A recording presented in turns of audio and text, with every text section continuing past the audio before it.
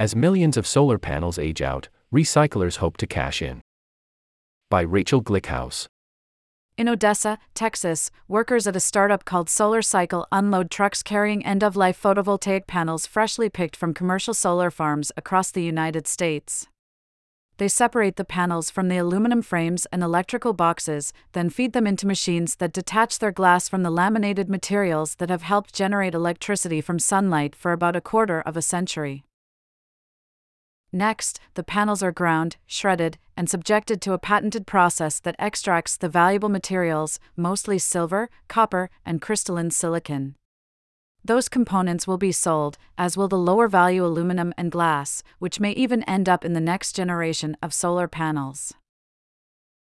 This process offers a glimpse of what could happen to an expected surge of retired solar panels that will stream from an industry that represents the fastest-growing source of energy in the U.S. Today, roughly 90% of panels in the U.S. that have lost their efficiency due to age, or that are defective, end up in landfills because that option costs a fraction of recycling them. But recycling advocates in the U.S. say increased reuse of valuable materials, like silver and copper, would help boost the circular economy, in which waste and pollution are reduced by constantly reusing materials. According to a 2021 report by the National Renewable Energy Laboratory, NREL, recycling PV panels could also cut the risk of landfills leaking toxins into the environment, increase the stability of a supply chain that is largely dependent on imports from Southeast Asia, lower the cost of raw materials to solar and other types of manufacturers, and expand market opportunities for U.S. recyclers. To support our nonprofit environmental journalism, please consider disabling your ad blocker to allow ads on Grist. Here's how. Of course, reusing degraded but still functional panels is an even better option. Millions of these panels now end up in developing nations, while others are reused closer to home. For example, Solar Cycle is building a power plant for its Texas factory that will use refurbished modules.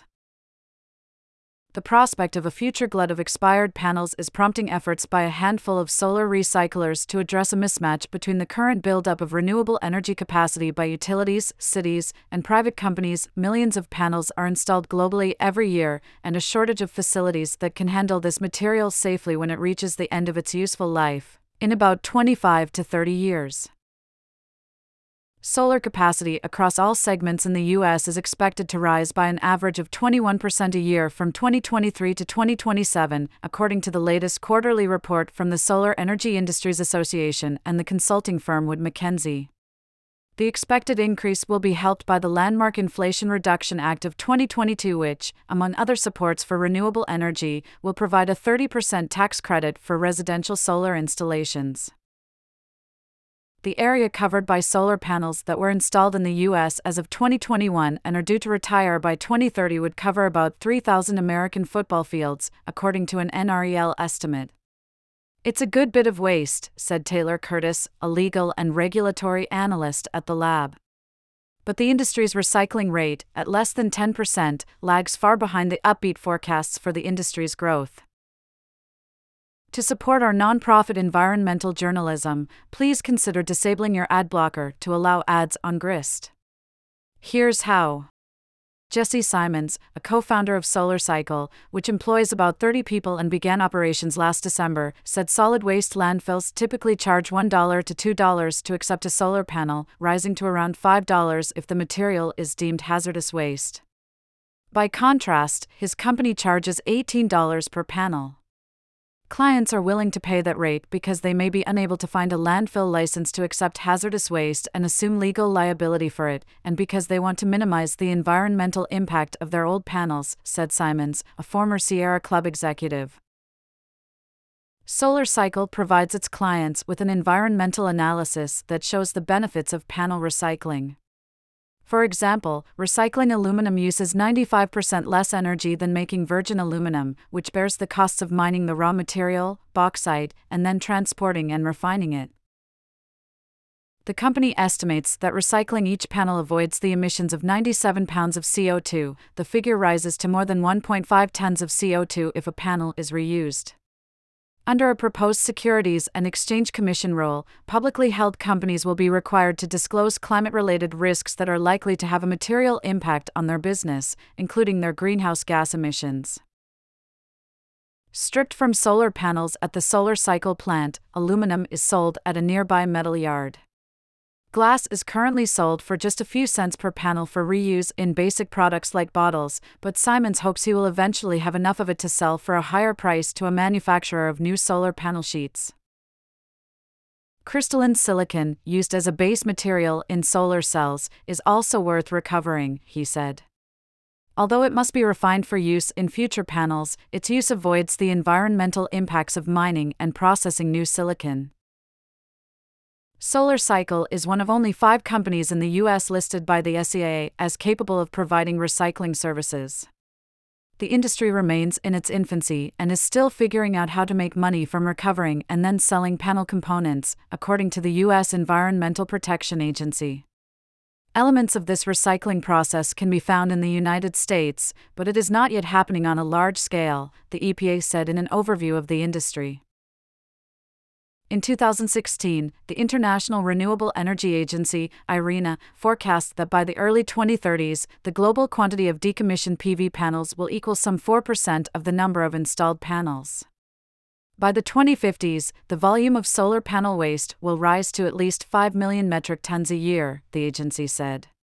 China, the world's biggest producer of solar energy, is expected to have retired a cumulative total of at least 13.5 million metric tons of panels by 2050, by far the largest quantity among major solar-producing nations and nearly twice the volume the U.S. will retire by that time, according to the IRENA report.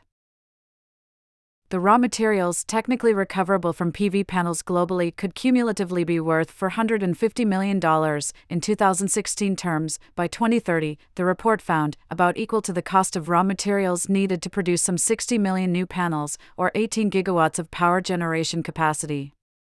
By 2050, the report said, recoverable value could cumulatively exceed $15 billion. For now, though, solar recyclers face significant economic, technological, and regulatory challenges. Part of the problem, says Nels Curtis, is a lack of data on panel recycling rates, which hinders potential policy responses that might provide more incentives for solar farm operators to recycle end-of-life panels rather than dump them. Another problem is that the toxicity characteristic leaching procedure, an EPA-approved method used to determine whether a product or material contains hazardous elements that could leach into the environment, is known to be faulty.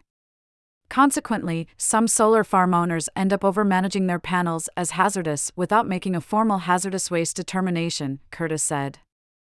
They end up paying more to dispose of them in landfills permitted to handle hazardous waste or to recycle them. The International Energy Agency assessed whether solar panels that contain lead, cadmium, and selenium would impact human health if dumped in either hazardous waste or municipal landfills and determined the risk was low. Still, the agency said in a 2020 report, its findings did not constitute an endorsement of landfilling. Recycling, it stated, would further mitigate environmental concerns. NREL is currently studying an alternative process for determining whether or not panels are hazardous. We need to figure that out because it is definitely impacting the liability and the cost to make recycling more competitive, Curtis said. Despite these uncertainties, 4 states recently enacted laws addressing PV module recycling. California, which has the most solar installations, allows panels to be dumped in landfills, but only after they have been verified as non-hazardous by a designated laboratory, which can cost upwards of $1,500. As of July 2022, California had only 1 recycling plant that accepted solar panels. In Washington state, a law designed to provide an environmentally sound way to recycle PV panels is due to be implemented in July of 2025. New Jersey officials expect to issue a report on managing PV waste this spring, and North Carolina has directed state environmental officials to study the decommissioning of utility-scale solar projects.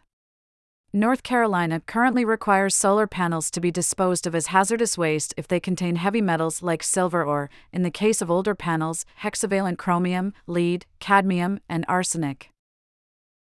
In the European Union, end-of-life photovoltaic panels have, since 2012, been treated as electronic waste under the EU's Waste Electrical and Electronic Equipment Directive, known as WE.